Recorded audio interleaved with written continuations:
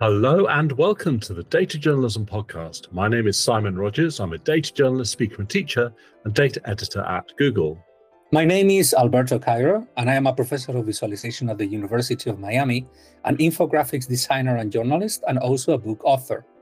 We love using data to tell stories, and the music you can hear is the sound of data, made with two-tone, an app that turns numbers into tunes. And this is the Data Journalism Podcast, the only podcast, as far as we know, and at least so far, that dissects the latest trends in data journalism around the world. In each episode, we will explore the latest in data journalism, and we will chat with some of the world's top data journalists. You'll get to find out how they do what they do. So subscribe at datajournalismpodcast.com to see how data is changing the world of journalism forever. And ever, forever and ever. Hi, Simon. Hey, Alberto, how are you doing? Doing all right. So who is our guest this week? So our guest this week is Rani Molla, who is the kind of chief data journalist really at Vox and Recode, which is part of Vox. And she does a ton of really interesting work around using data to tell stories in a very kind of complementary way. I think of her as like a kind of a model for the kind of data journalist who has to work on interesting projects and develop her own stories using the data, but then also, be a good writer. She's a great writer. Yeah, she's a good writer. I'm familiar with her work, and unfortunately, as listeners will notice, as soon as the episode begins, they will see that I am not part of the conversation. Definitely a lot quieter than normal. Yes, exactly. In this one. I didn't interject with completely inappropriate comments during the podcast. Well, should we dive in? Let's go.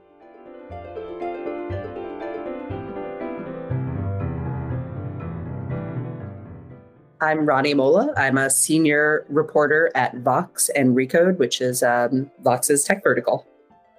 All right, thanks so much for joining us. And tell us a little bit about what you do day to day. What's data journalism mean to you in your kind of daily life? These days, it means a lot sort of behind the scenes. I'm a reporter who's lately been focusing a lot on just the future of work. So I kind of let stories and reporting lead the way. But I always look for data every time I write an article. I sort of try to back up anecdotes, see, is this actually happening? I never like writing an anecdotal lead. I'm the worst about that. My editor's always like, find a human to talk to. And I'm like, I just don't want to include them. I prefer this more mega trend thing. So for me, a lot of it is just a gut check is okay, is this thing that I'm hearing from a few people an anecdote, or is it actually happening? Is this just seeming this way to me, or is it happening for everyone else?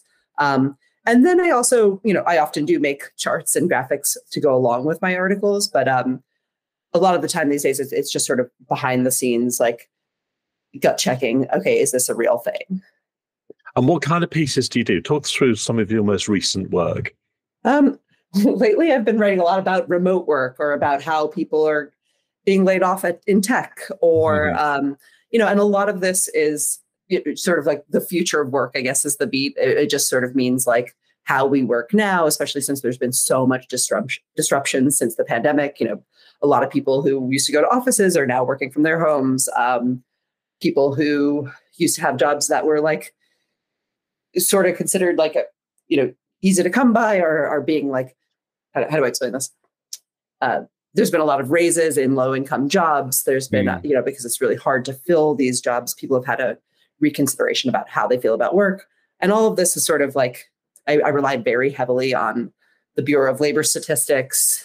They have longstanding data sets showing that people are quitting at record rates, or, how layoffs are still actually pretty low, even though, you and I are in tech. So we're we think the sky is falling, but overall, everyone else is what layoffs? What are you talking about? I look at a lot of company specific data sets. I'll reach out to a company and say, hey, you guys specialize in this. What are you seeing? How much has this gone up? Maybe you're a software company who you could see what share of workers are contract workers. So I'll ask has this gone up lately? Is it just in my head that everyone's doing contract stuff on the side, or is this actually a legitimate thing? So mostly I've been just seeing what's happening in the world, which is there's been a lot of layoffs. I've been talking to people about their experiences with work, what's been happening, what's changing, thinking a lot about like generative AI and how that could impact our jobs. Can it write an article for me? I'm actually reporting on people using ChatGPT and the other generative AI software to write cover letters, and like whether this means like cover letters are sort of meaningless to begin with. Like, should we be writing those at all? If we could, plop in our resume and this spits out the sort of formulaic template version of this thing that no one likes doing. So yeah, just trying to stay up to beat with how people are feeling about work, especially in this time, because it does still feel so like it's shifting beneath our feet. Yeah, I really feel like when we first chatted, during COVID, and that's, I think, we're still like, reckoning with the impacts of that in all of our kind of professional lives. I mean, what are you seeing in the data around the way that COVID kind of impacted us long term? Well, there's these sort of separate worlds, because some people are like, it's completely changed my life. The way I work, the thing I do for 8 hours, 5 days a week. I now do it from home. I have all this flexibility to, like, maybe I go on vacation a little bit more and work from there, or, it's made childcare possible for young parents. Like, so there's some people in the professional set, people who work at computers, who are like, everything is different. And then you talk to someone who works in a restaurant, or someone, a police officer, and they're like, what are you talking about? Everything is the same or maybe worse than it was before. So it's sort of bifurcated. Obviously, like, I do think it's interesting, the opportunity for change, the opportunity for things to be a little different and better. That's like the optimistic side of me. But like, I also have that other part of me that's like, okay, it's just people like me who get to work at, who have the opportunity and the privilege to do this, who are like really enjoying it. And now who are really pissed off that some places are asking them to come back to the office. But like, I think, you have to hear, I think it could be both things, because if you talk to people who do have to go into a place, they're like, of course I would like to not do that. Like, why wouldn't you take that opportunity? If, there are even a few examples I've seen of like retail companies, where you would work as a customer sales representative, or, you would at a checkout line, giving those people, I think it's Neiman Marcus, gives them the opportunity to do like customer service online from home 1 or 2 days a week. So I think that's sort of interesting, where there are those possibilities for change. Yeah, so let's talk a little bit more about that kind of return to work. It's obviously something you've been working on a lot recently. I mean, what kind of data can you really use as useful here? Because obviously a lot of the data, public data, is old, isn't it, by the time that we get it? Yeah. I mean, there is how do you deal with that? Yeah, it's funny. There is this longstanding data set from the Bureau of Labor Statistics that I talked about even before the pandemic. It was like, trying to figure out how many people worked remotely, because it was a trend before then, right? This was very possible before COVID-19, brought the world to a standstill. It was just sort of, people didn't do it. And this Bureau of Labor Statistics data is so flawed, because it asks people, like, if for your full-time job, you telecommute, which is a weird word to use, more than 2 or 3 days a week. I forget what it is. I always have to pull it up, but it's like, it doesn't actually record people who maybe work remotely a few days a week from home, or people who don't know what the word telecommute means, or, so it doesn't really, I just remember that data set never really captured things. Now, a lot of people look at like the Castle data set, which is a key card company. It has some flaws too, because I think it hews a little bit more towards like, what is it? It might not have as much finance or lawyers or something like that. So it might be like sort of more industry specific, but generally that shows that like 50% of like office occupancy is about like half of what it used to be.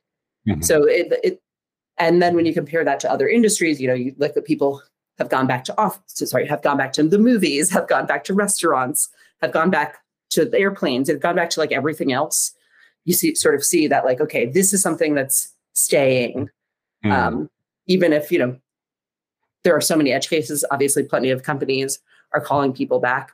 So I'm always looking for data sets about that. There's a really long-standing one by a really good one, which is survey data, obviously asking people, do you do X? But it's the words are the wording is good. And that's by Stanford University professor Nicholas Bloom and a few other people. I think there's U Chicago and a few other universities that it's called work from home research.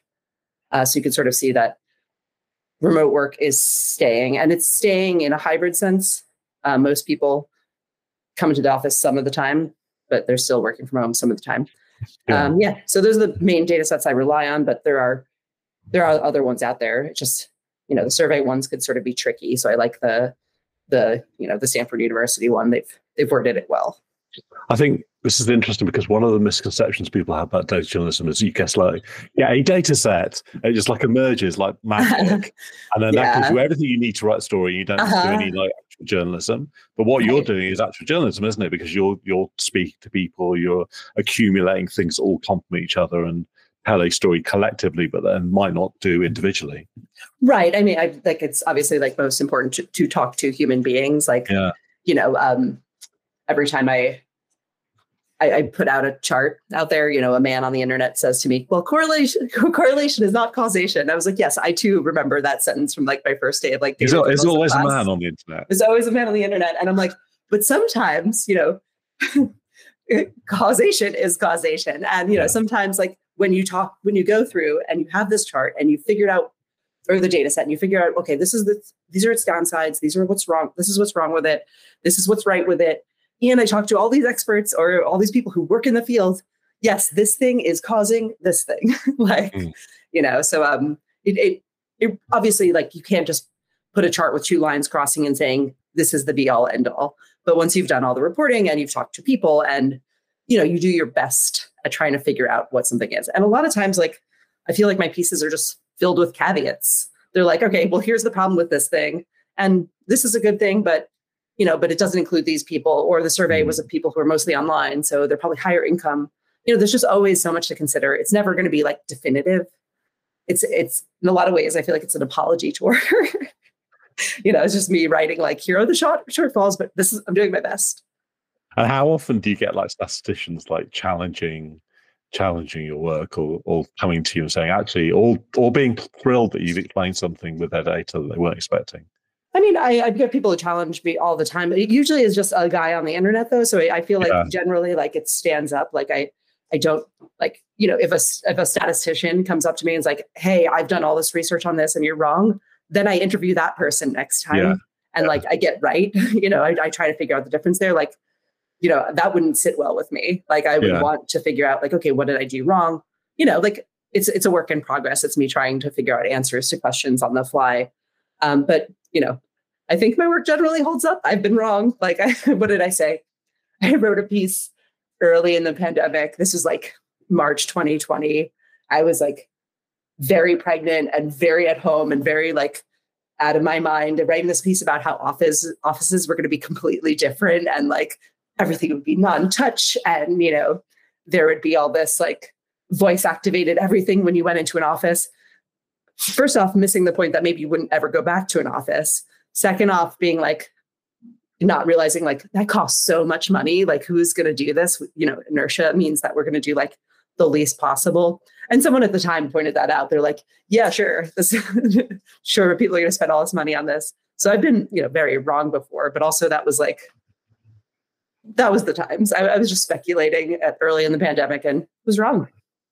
One of the things about COVID I think is really interesting is how it's kind of almost like a high point for people demanding almost like data about this thing that they don't understand what's going on. It's like this big mystery. Data can kind of provide a bit of certainty to that. And then, accessing it, you've got Johns Hopkins and all these dashboards. And, oh God, I remember that.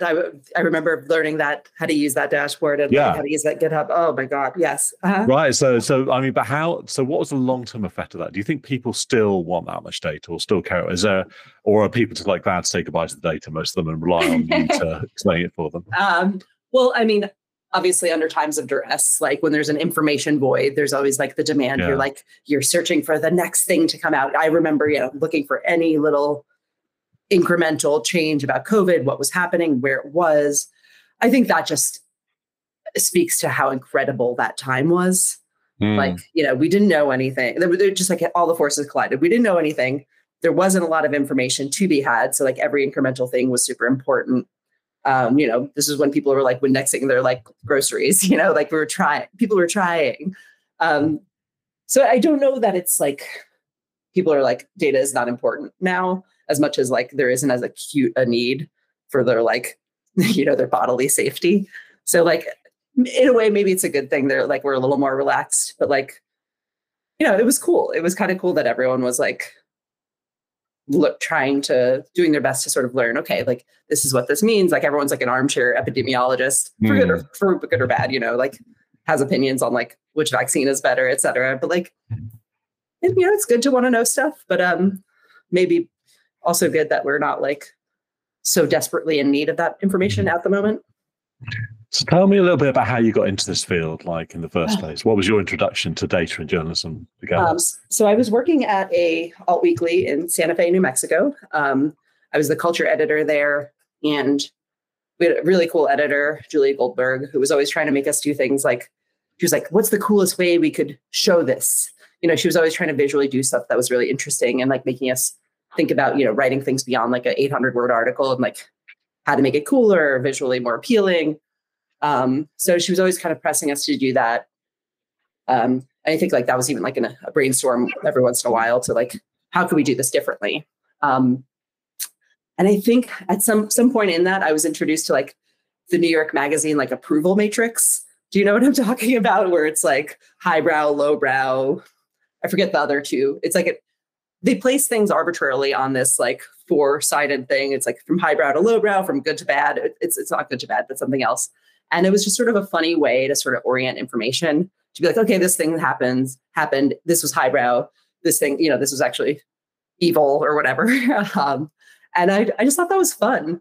And at the same time, I've always been really attracted to visuals, to things like that. Been good at math. That helped.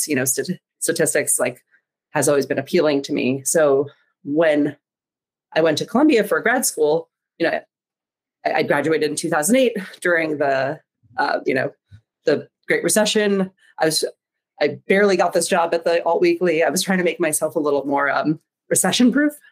I think that's pretty common of people in my sort of who graduated around that time, who were all of a sudden like, wait, it's hard to find a job. This sucks. Why did I do all that stuff? One of the majors there, one of the areas you could specialize in was data journalism. So I just, having had that little, like that taste of it, like what this could sort of look like and be fun. And like, I find this appealing. I like maps. I just went and learned how to do it a little better. And one of the things I think about your work that's so interesting is that often you're telling me things that are kind of unexpected and they're kind of against the common perception. Like, so for instance, you did a piece recently about how people are actually moving back to San Francisco when we keep being told that people are leaving, or that, piece about to be decided whether when the full data set comes back. Yeah, exactly. But it's like, it's kind of unexpected. I often feel about your work, you're finding things that I'm not going to find elsewhere. And is that because you have the data that helps you do those kind of stories, but otherwise it would just be your kind of perceptions? I don't know. Sometimes I think of it as like, a news story is only news if it's new, right? So it's like, I wouldn't share a chart that was sort of a straight line. I would share a chart when the two lines crossed or when something popped up a bit. So it's like, in a way, that's like the visual equivalent to me of being like, actually something is different now, or actually something changed, or, that is a sweet spot in a story when you're like, actually this prevailing wisdom is wrong. I get to be the well, actually guy there for a second. That's fun. But, it's just like anything else. It's like, here is a new thing that's happening. So here is news. I think it just sort of passes that editorial threshold of like, oh, this is interesting. And so I try to make my work interesting. So sometimes like the less interesting stuff just didn't get published, ends up on the cutting room floor. And tell us a little bit about what that means for you, like being at Recode. Like, what's the approach the Recode has that's, say, different to other publications when it comes to these kind of stories? I think for Recode and for me and for Vox in general, there's a lot of sort of hidden in plain sight stuff that might be like, okay, if I'm super expert in labor economics and I'm following the BLS trends every month, like I know that it ticked up this much and this means this much. I think of it sometimes as a stepping back for normal people, okay, all right, what does this actually mean for me? Like, is it, how do I want to put this? Like, but just normally everybody assumes everybody knows everything. Yeah. And for most of us, right, we've got lives, we're doing other stuff, we're not all immersed in the news constantly. Right. It just takes one step back and says, okay, like, what's really at stake here? How big is this? Like, do we really, like, does everyone know what this thing is? Like, and you know, it can be a little, what's the word? It's hard to do sometimes because I'm like, oh man, that reporter might think I'm stupid because I'm stepping back and being like, okay, this is like, let me make this a little more basic and like actually question these premises a little bit. Let me say, okay, what do normal people think? And what do I think? You know, realistically, as you said, we're all busy. We all miss stuff. I was just on vacation. Like I come back and, you know, the world is a different place in 2 weeks or whatever. Like, it's always nice to sort of question the thing that we think everyone knows, because sometimes that's wrong too. You know, sometimes we get so immersed in something that we can't, like, you know, see the forest for the trees. Yeah, that makes absolute sense. So if you were being approached by like a younger journalist now, somebody at the beginning of the career, or even somebody who's been doing this for a long time, wants to change and get into your field, like what would your advice be? How would you advise them to begin? One thing I always tell, like every time I speak to students or something, I'm just like, you know, and maybe this is part of it. When I went back to grad school and I wanted to be like a little recession proof, I was like, how do I do something, give me a skill set that no one else has? And in doing so, it could sound a little daunting, right? Okay, this is like something that involves coding. This involves like, you know, like a lot of statistics. This involves like something that's too smart and too scary. The thing is, it's not too smart and too scary. It's all just like, it's a little bit of work. It's like, okay, you know, if you want to go get back in shape, you have to go for a run every day. It sucks, but totally possible. I think about that with data journalism. It's like, okay, you could find a new software. If you like the charts that Data Wrapper makes, for example, you can figure out how to use that software. Or, you know, it doesn't have to be, you don't need to go back to like get a computer science degree, or you don't have to go get a degree in statistics. You just have to kind of look things up and ask people and, you know, sometimes appear incredibly vulnerable and be like, I can't figure out why, you know, Google Sheets isn't reading this as a number, or even knowing that what's happening. Like I remember really early on, I asked someone who was a data journalist who was way smarter than me. I was like, what's happening? I can't make a chart, blah, blah, blah. Like I'm in Excel or Google Sheets or whatever I was in. And he pointed out to me that like it was reading my dates as like a number or something like that. And I didn't even know that existed. I was like, what is happening? And then like from then on, I was like, oh, you know, sometimes it's a software that like if you put numbers in this way, it reads it as a date or vice versa. And like it was nice because he was super nice about it. He was like, oh, this is what's happening. And then from then on, it was just a little problem I had to get past. So I just think it's totally possible. And especially now that there's so much different software, that means that like you can make nice looking stuff without having to, you don't have to be the best designer in the world to make a nice looking chart. It's possible. It just takes a little work. It's funny, isn't it? It's like, you know, there are no dumb questions in data journalism, but also you can ask any data journalist most time and something which you might think is dumb, and they'll be really nice and they'll help you. And yeah, it's very collegiate field. I've not found that elsewhere. It's something special about it, I think. It is something special about us. It's probably because like it's so humbling.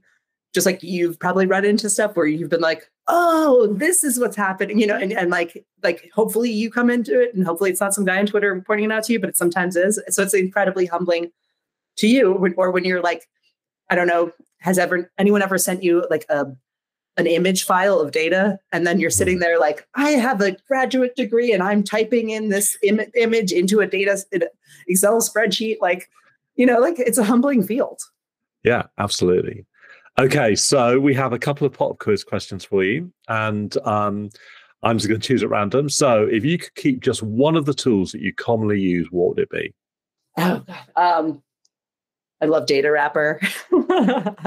I probably would say like on a more basic level, I'd say like Excel or Google, whatever the equivalent is. Like I use them interchangeably just because just for like the basic, put in the numbers, I make a chart. But like, I really love Data Wrapper. I think it's been smart for the past decade. It looks good. Like it's just easy. It works on all platforms. Like, yeah, that's my tool. It's built by the community. That's why it works. I really think that. And they respond to you when you have questions that are done. Yeah. So, shout out to the Data Wrapper team. They are amazing. Okay. What's your favorite hack that you are too embarrassed to admit? Oh, God, I have so many of. I'm going to come up with a better one later, but often like my favorite hack is to just quickly drop something into. I'll just highlight the data in Excel and make the chart. Hit chart and see what pops out, and then no, this is just for me. It could, this is like when you're cooking for yourself, you throw the stems of the broccoli in. It doesn't have to look nice. So that's for me. Just like I just very quickly hit the chart button and see what it looks like. Okay, last one: pie charts or tree maps? Oh, tree maps. I think. Yeah, tree maps. You said your gut said tree maps. My gut said tree maps just because I have like this deep gut loathing of pie charts, and pie charts could be totally fine. It's just like, they've been so abused that people are putting like 50 things in it and making it 3D, but no one does that anymore, right? So yeah, maybe if they've gotten good, like they can be good. So yeah, tree maps, absolutely. Great. Rani, thank you so much for your time. Oh, thanks for having me.